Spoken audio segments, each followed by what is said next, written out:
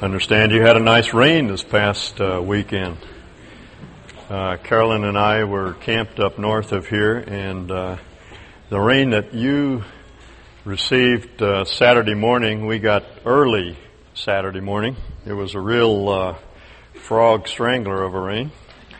I love rain. I love to hear it hitting the roof of our trailer. I woke up, about 2 or 3 o'clock in the morning and just luxuriated in it. This is terrific to be able to listen to the rain hitting the roof of our trailer. And the next morning I got up and I had left the hatches up on the trailer. So as they say, into every life a little rain must fall.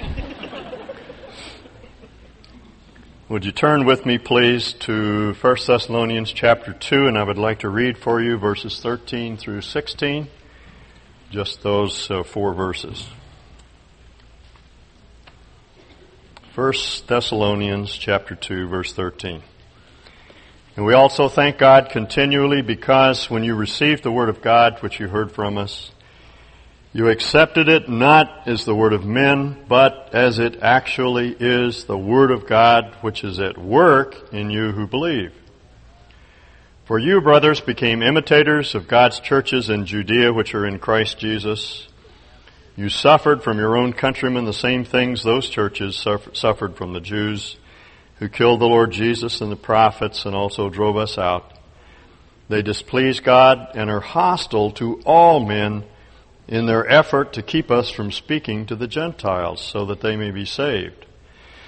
In this way they always heap up their sins to the limit. The wrath of God has come upon them fully. I was struck again this past week as I read this paragraph by that one phrase, our word to you was not the word of man, but in actuality it is the word of God, which is a remarkable thing for a man to say. It's a very bold statement, reminiscent of other of these statements of authority, almost self-conscious authority with which the apostles speak of their writings. These writings that Paul put on the page were the writings of men. He used the language of men. He used the grammar and syntax and vocabulary of men. He wrote out of his own rabbinic background. And yet, as Paul puts it, what I put on the page is, in fact, the very Word of God.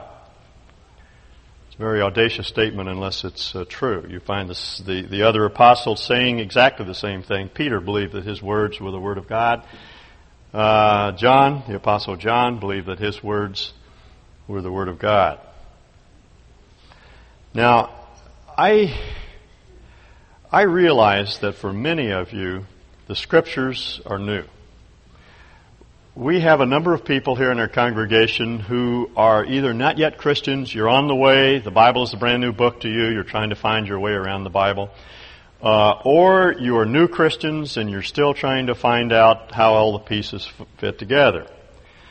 I can tell who you are because when I announce a text, you're the folks that look at the index in the front to find the book, or you look over your neighbor's shoulder to try to find out where it is. And that's all right.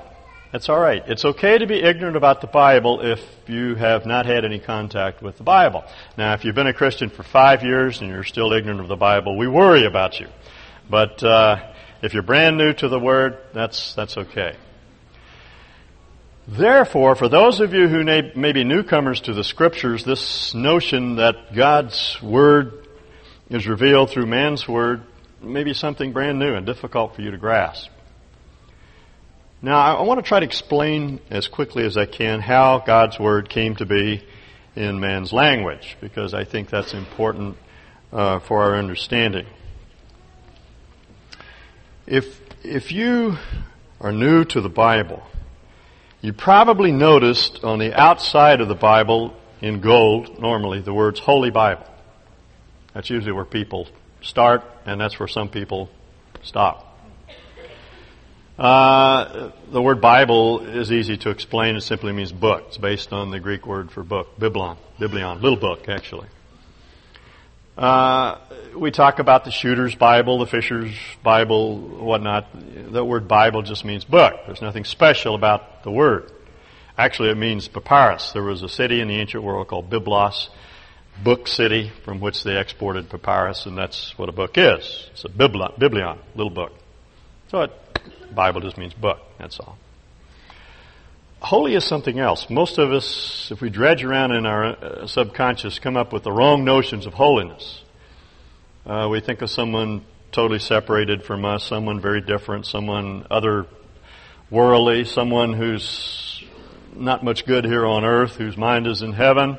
We think of prophets, someone with long faces and drab clothes.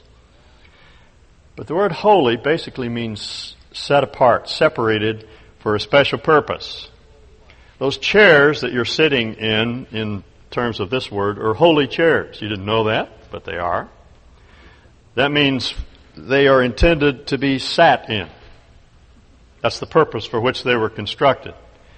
You don't use them to play racquetball with. You're not supposed to stand on them. You sit in them. That's what they're for.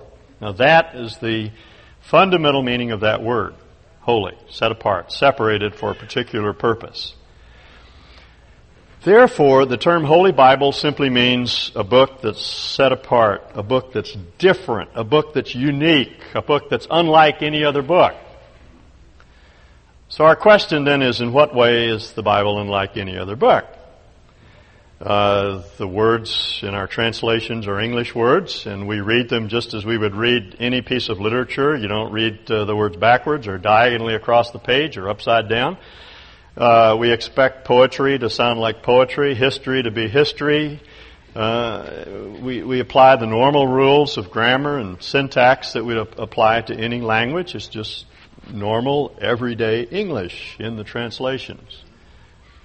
Wherein is this book different? Well, it may be a little bigger than most books that you've read, unless you're into reading big city telephone books or Russian novels, but that in itself is not unusual. It may be the fact that it's an old book. Some portions of the Bible are at least 4,000 years old, and the sources from which those writings were taken are probably much older than that, but that in itself doesn't set the Bible apart. It may be that it's an Eastern book, and it is. As Kipling said, East is East and West is West, and never the twain shall meet. Where's the twain? On the twack.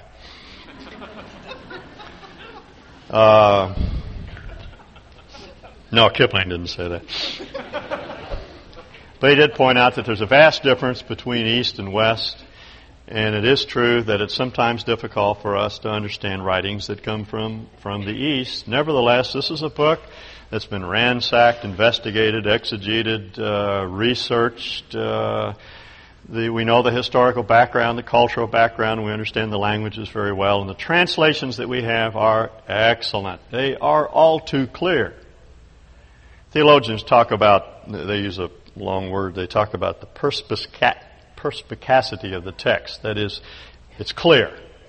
I don't know why they don't just say that, but it's clear. You can understand it. Anyone can read the Bible and understand it. As Mark Twain put it, it's not the parts of the Bible I don't understand that bother me, it's the parts that I do.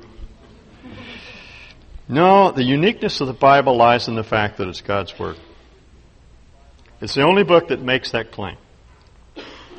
That we as Christians believe in. Other books make that claim, and we're not saying that the Bible is true simply as a reflex of its own claims, but it does make that claim.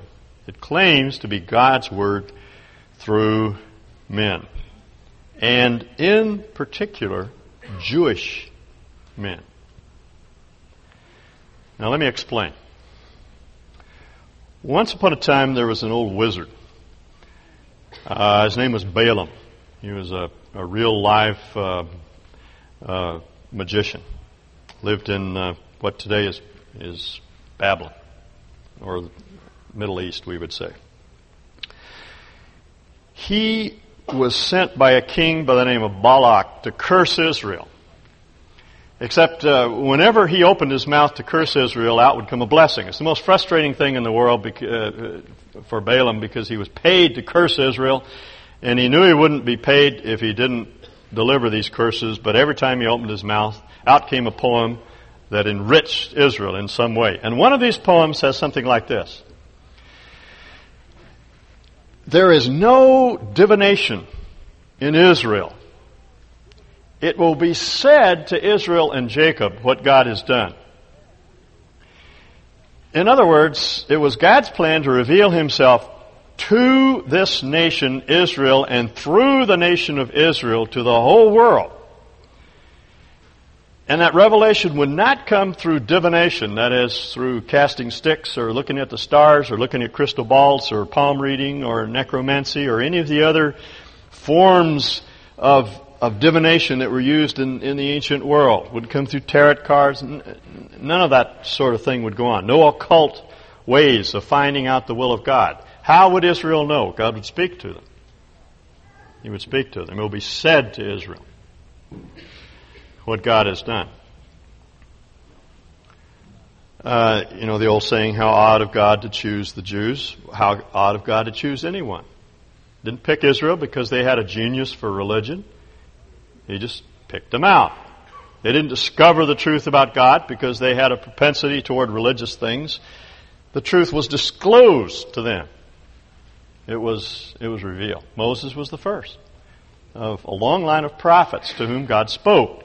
To use the Hebrew idiom, God spoke mouth to Moses, face to face. Direct revelation. He didn't open an animal and look inside to find the will of God. God spoke to him face to face. From Moses, Israel derived what we call the first 5 books of the Bible, probably originally one book, perhaps in a number of different scrolls: Genesis, Exodus, Leviticus, Numbers, and Deuteronomy. Now, when Israel went into Canaan, middle of the 15th century BC, we believe, their question was this: Moses is about to die. How will we know when the next prophet comes? How will we discern God's voice from the plethora of pagan voices around us? The Canaanites had their prophets. The Syrians had their prophets. Everyone had their own set of prophets. How do we know the voice of God? So God gave them 3 tests. The first, again, it must be a Jew. God will speak through a Jew. Secondly, He will speak face to face. It will be direct revelation. It won't come through dreams necessarily. It won't come through divination. It will come as God reveals Himself directly to that prophet. And third, that prophet must predict the future with 100% accuracy. That was the bottom line test. Prophets were mostly preachers. They proclaimed the will of God. But one of the ways you could know if they were speaking for God or simply speaking for themselves or from some other source was whether or not their predictions came true. So in every case, the prophets gave a short-range prophecy by which their proclamations could be tested. If the prediction came true, then they were a prophet of God. If it did not, Moses said, don't be afraid of them. Don't be in awe of them. Say, fui on yui, you are not a prophet of God. Now, from that point on, Israel had a bunch of prophets, and we know their names: Isaiah, Jeremiah, Ezekiel, Hosea, a number of men who spoke in man's language. They spoke in Hebrew and Aramaic, and they wrote in those languages. But what they wrote was the Word of God. And their predictions authenticated their proclamations. About the 5th century BC, the process came to an end. For whatever reason, God no longer spoke through men. And for about 400 years, in terms of any new revelation, God was silent. The Old Testament was there for the reading. That was God's Word for that time. But He did not speak any longer until He spoke in His Son, as Hebrews puts it. God's final revelation was through His Son, Jesus Christ. As Hebrews puts it, God who spoke through the prophets in various ways has in these last days spoken unto us in a Son. That's our Lord Jesus. And then our Lord passed on His authority to the 12, the apostles. Let me show you a couple of verses in the Gospel of John. If you turn with me first to the 14th chapter of John. Matthew, Mark, Luke, John. John is the 4th of the Gospels. Chapter 14, this is the upper room. The 11 apostles are gathered. Judas has now left the apostolic band. Jesus says to them in verse 25, John 14:25, bear in mind, these are the apostles. All this I have spoken to you while still with you, but the Counselor, the Holy Spirit, whom the Father will send in my name, will teach you all things and will remind you of everything I have said to you. That phrase, will teach you all things, was the apostolic warrant for writing their letters, all of Paul's letters, Peter's letters, John's letters. Paul, of course, was an apostle later, appointed later, but he had the same authority as the original 12. And that is their authority for writing Scripture, writing what we call the epistles. Notice also, he says, I will remind you of everything I have said to you. That's their warrant for writing the Gospels. That's why the apostles remembered with such fine detail the things that Jesus said and did. The Holy Spirit reminded them of what he said, and that's why Matthew and John could write with such accuracy. Now look at chapter 16, verse 12. Again, to the apostles, I have much more to say to you, more than you can now bear, but when he, the Spirit of truth, comes, he will guide you, apostles, into all truth. He will not speak on his own. He will speak only what he hears, and he will tell you what is yet to come. That covers the predictive element in the apostles' writing. That's what authenticated them as prophets. They knew what was to come. They could predict the future. That was John's warrant, for example, for writing the book of Revelation. He was a prophet who predicted the future. Now, all of this is simply to say that the apostles had the same authority that the Old Testament prophets had. When they spoke with the authority of God, specifically with the authority of Jesus Christ. That's why I've never been comfortable with so-called red-letter Bibles, because they may give the impression that Jesus' words, as some of you may know, red-letter Bibles are those Bibles that contain the words of Jesus in red print. And you may read that and think those are more significant, those are more important.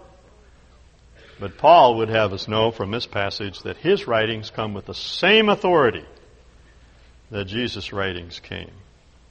As a matter of fact, when Paul wrote to the Corinthian church, he makes obedience to apostolic authority the test of whether or not we are Christians. He says, if we are truly Christian, we will submit to the authority of the apostles. Now, Paul draws an interesting picture for us in 1 Corinthians 3. You don't need to turn to that passage, but I want to describe in just a few words what Paul is saying. Let me try to draw out the problem for you. Over here is God, and he has thoughts in his mind. What Paul calls the deep things of God, the profundities of God. We say, I know what that is. The deep things of God. Eschatology. Ecclesiology. Pneumatology. Soteriology. The divine decrees. Predestination and free will. No, that's not what he's thinking about. The deep things of God are the secrets of life. They are what a friend of mine used to call the lost secrets of humanity. They have to do with things like guilt. How do you deal with guilt in your life? How do you heal a hurting marriage? How can you be reconciled with a brother or sister when that relationship is disrupted? How can you find meaning and purpose in life? What can you do when your heart is breaking? Those are the secrets that have been lost, which Paul says the rulers of this age don't understand. By rulers of this age, he's talking about the opinion shapers and the shakers and movers of our time, the psychiatrists, the philosophers, the psychologists, the economists, the social scientists, the people that seem to understand life and tell us how life works and what doesn't work. And Paul says they don't understand. They don't understand. And one evidence of the fact that they don't understand is that they killed the Lord of glory when he came. When God came to save them, they put him to death. That's what the wisdom of man will do for us. Paul says they don't understand these deep things of God. God knows what will save the human race. God knows what will bring peace to your tortured soul. God knows, and He wants you to know. So how is He going to get His thoughts into your thoughts? How are you going to learn to think His thoughts after Him? Well, very often I'm sitting at home in our family room, and Carolyn will say, "What are you thinking about?" And I have to tell her, I have to speak, because she doesn't know what's in my mind. It's exactly the analogy that Paul uses in 1 Corinthians 3. How do you get the thoughts of God into the thoughts of man? The process is this. The thoughts of God are translated into the thoughts of the apostles by the Holy Spirit. He takes the thoughts of God and puts them into the minds of the apostles. And then those thoughts that are in the apostles' minds are translated into words. And those words are communicated to us, and then Paul says, by means of the Holy Spirit, those thoughts are translated into life. We understand. That's how the thoughts of God get into the thoughts of man. That's how we understand what life is all about. That's how we can face into difficult times and not panic. That's where we can discover a resource for living when everything else lets us down. When there's nothing left, there are always those thoughts of God that sustain us through life. Now, Paul says about those thoughts that they work. That's the way he puts it.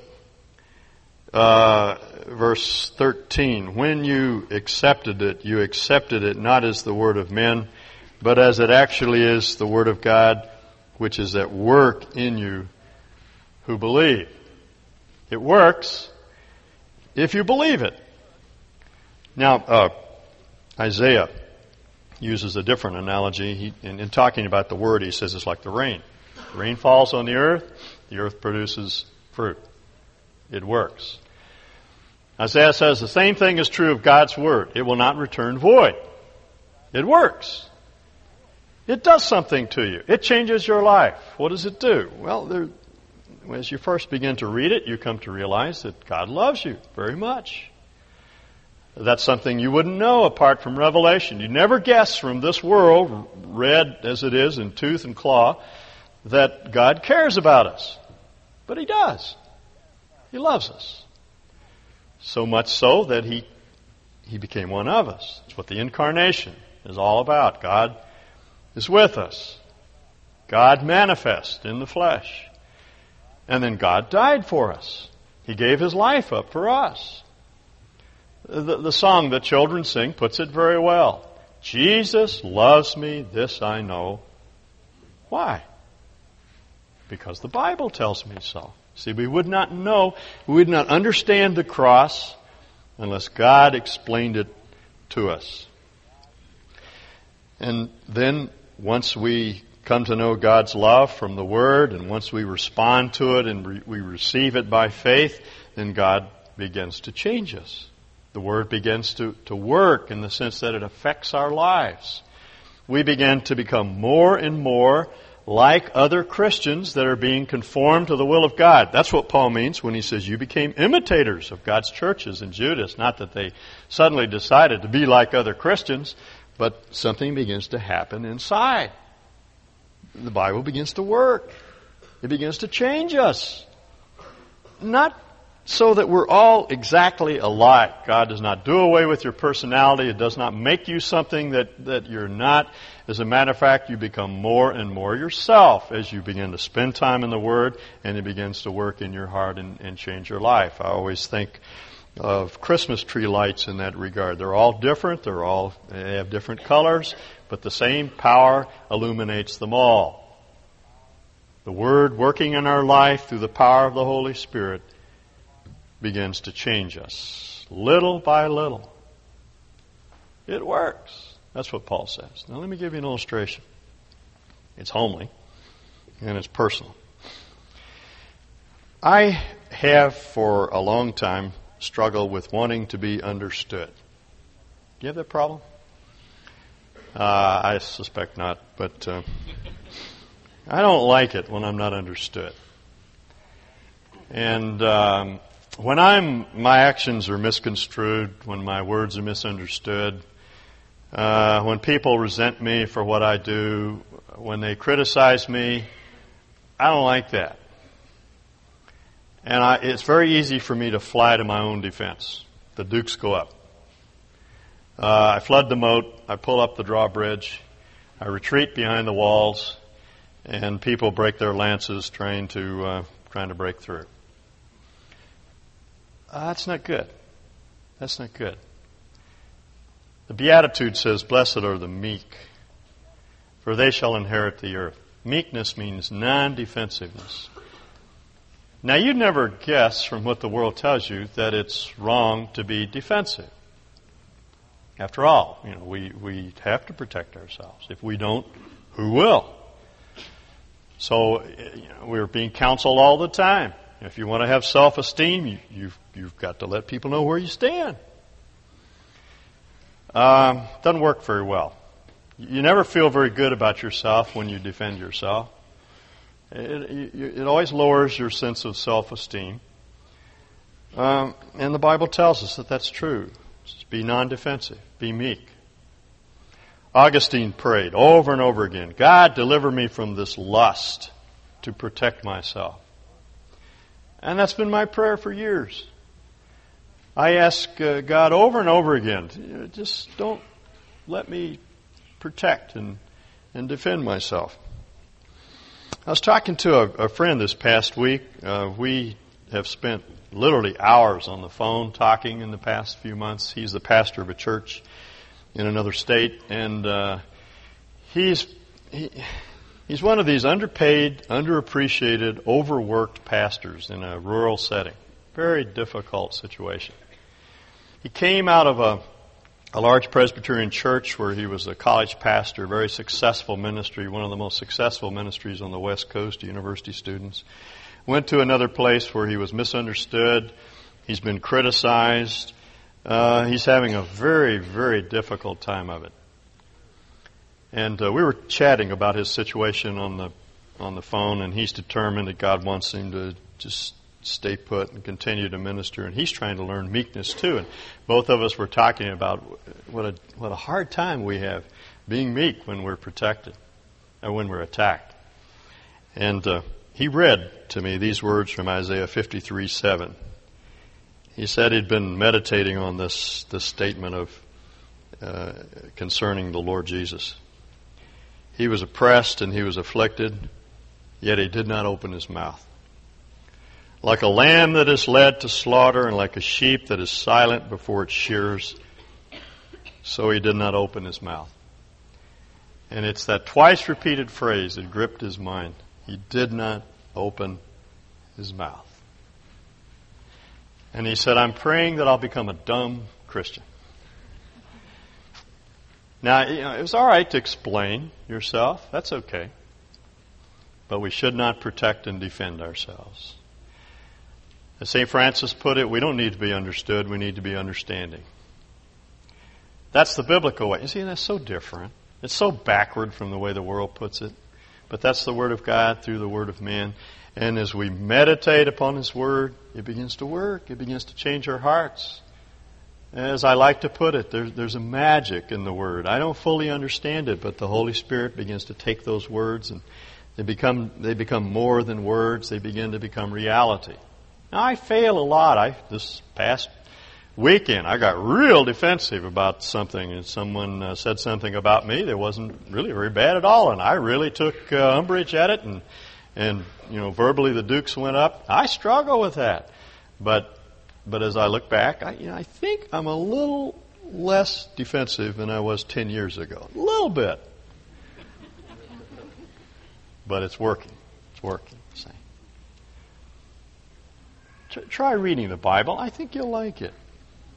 It has a way of changing your heart. It has a way of changing your mind. You begin to think God's thoughts after Him. As a matter of fact, as Paul puts it in 1 Corinthians 3, we actually have the mind of Christ. We begin to think like Christ thinks as we give our hearts to the Word. Now, just a word or two in closing about these people who oppose the Word.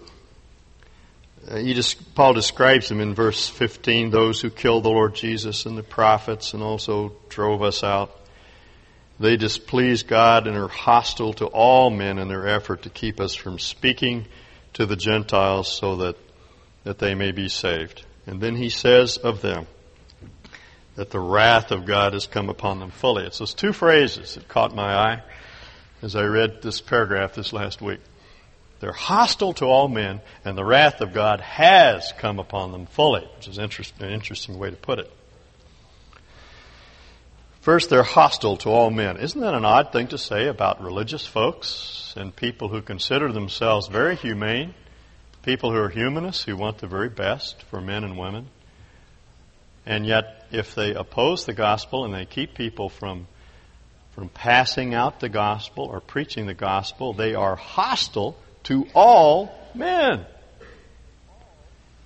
In other words, they are preventing them from hearing these secrets that make life livable, that enable you to live life and like it. Hardin was telling me about some of the problems that Gideons have in passing out Bibles. You can pass out anything on a campus these days, but you try passing out a Bible and someone will oppose it. And very often in the name of freedom and liberty and humanitarianism, humanism. But Paul says they're hostile. They're hostile to all men. I remember the segment in one of Ronaldo Rivera's programs last year when he was interviewing a young man who's being held in Texas in a prison for murdering his mother when he was under the influence of drugs. And this young man has since become a Christian. Some of you may remember that segment. The young man began to tell what had changed his life. He said, I was on drugs all my life. Nothing worked. I tried everything. Nothing worked until I met Jesus Christ. And Rivera cut him off just like that before he had a chance to talk about the saving grace of Christ. That man is hostile to all men. He's very kind, he's ostensibly he's all for man. But Paul would say he's hostile to the grace of God. He will not permit people to hear the gospel. Striking statement. The other thing that's interesting to me is this idea that the wrath of God has come upon them. God does not strike people down with lightning bolts. He's not talking about a future wrath which they must face, although this is the case. He's rather talking about what's already true. And I think Paul is talking about the same wrath that he describes in Romans 1, where God simply lets people have their way. He takes their hands off of them, and he permits sin to take its natural course, and they pay the natural consequences of their sin. I was trying to think this past week of a good illustration of this principle, and I just happened to walk into the family room late in the evening and flipped on the television set, and some inane program came on, and I thought, aha, there is a beautiful illustration. I don't know if you realize it or not, but television executives, the people that are writing these programs, are essentially given to mocking biblical values. But it's done so humorously and done so subtly that it's sometimes difficult for us to pick it up. The humor slides under our moral censors, and we're taught new values without even realizing it. If you stop and think about the television programs, by the way, I'm not against television, please, understand me. I'm talking about the stuff that comes through the tube. 90% of it, this would be true. It's fantasy land. And the worst kind of fantasy, because as I've said before, in the real world, goodness is sweet and fresh and simple and fulfilling. It's very gratifying when people act according to righteousness. But when we act in evil ways, life becomes dull and boring and meaningless and prosaic, and we just begin to disintegrate. Nothing is worth living for anymore. But you see, the media, this particular medium, television, turns that around. Where evil becomes good and good becomes evil. Evil is exciting and zestful, and teenage sex is good, clean fun, and adultery is a barrel of laughs, and But in real life, the young women, the unmarried pregnant women that sit in my office aren't laughing. And the children who are the victims of their father's lust for something more than their marriage, they aren't laughing. That's real life. That's the real world. And the media, this particular medium, has not yet joined the real world. What they're doing is feeding us a bunch of lies, and it slips in under our... You see, these are the rulers of this age, the opinion makers, the shapers of our thinking. And it slips in under our moral censors because it's done so cannily, see? So clever. We don't pick it up. And you know what I think God has done? I think He's just taken His hands off these people and He's letting them go. And that's why TV is so banal and so non-creative and so repetitious. It is garbage. You can hardly watch anything anymore that has any truth in it or any significance that's at all creative or just good drama. Very difficult to find. And I think that's an example of the wrath of God. As Ernie Kovac put it so well, thinking of television, medium, he said, is exactly the right term for it. It is neither rare nor well done. So, bottom line, read the Bible. Read the Bible. As a friend of mine sings, read the Bible. The words inside are true and reliable. Read the Bible. It's the words of God. That's where you're going to find truth. That's where you're going to find something that'll steer you through life and keep you from cracking up on the rocks. The only reason I can think of for not reading the Bible is that it makes God too personal. When God gets up close and personal, we get uneasy. C.S. Lewis long ago pointed out that you can talk about truth, beauty, and justice and meaning, and people will remain friendly. But the minute you talk about God as involved and personal, then the temperature drops in the room. And that's why some people don't want to read the Bible, because the Bible keeps telling us that Jesus loves us and He wants to get very close to us. He wants to come into our lives, get involved in our world, and that's the sort of thing that some people do not want to hear. I'll leave you with one word from George MacDonald. It's a phrase that I've used before. If you don't think about the meaning of the Bible, your life is a failure. Those are strong words, but they're good words. If you don't think about the meaning of the Bible, your life is a failure. So try it. I think you'll like it. Let's pray. Lord, forgive us of our sloth, our laziness of body and mind that causes us to look for ways to be entertained and refreshed and energized, invigorated in something other than the Word of God. To spend so much of our time in pursuits that, though they may be good, are not the best. They do not really feed our souls. Lord, help us to see the value of soul making, of turning again and again to the Word, to permit the Word to speak to our hearts and begin to change us and make us into the right kind of people. Help us, give us the courage to let the Word review our lives. Help us to see it like a mirror in which we look and see the dirt in our lives that needs to be cleansed. And then by means of your Holy Spirit, make the truth true in us. Help us to link the Word with life and live it out wherever we go. Keep us from treating the Bible like a magic charm, something that if we simply read or carry will do something to us. Help us to read it and believe it. Put it to work. Try it out. We have to trust in something, Lord, and we believe your words are true. We want to trust you. Make us men and women of the book who know it, who look through it to you, who worship you because of it, and whose lives are being renewed because of our submission to it.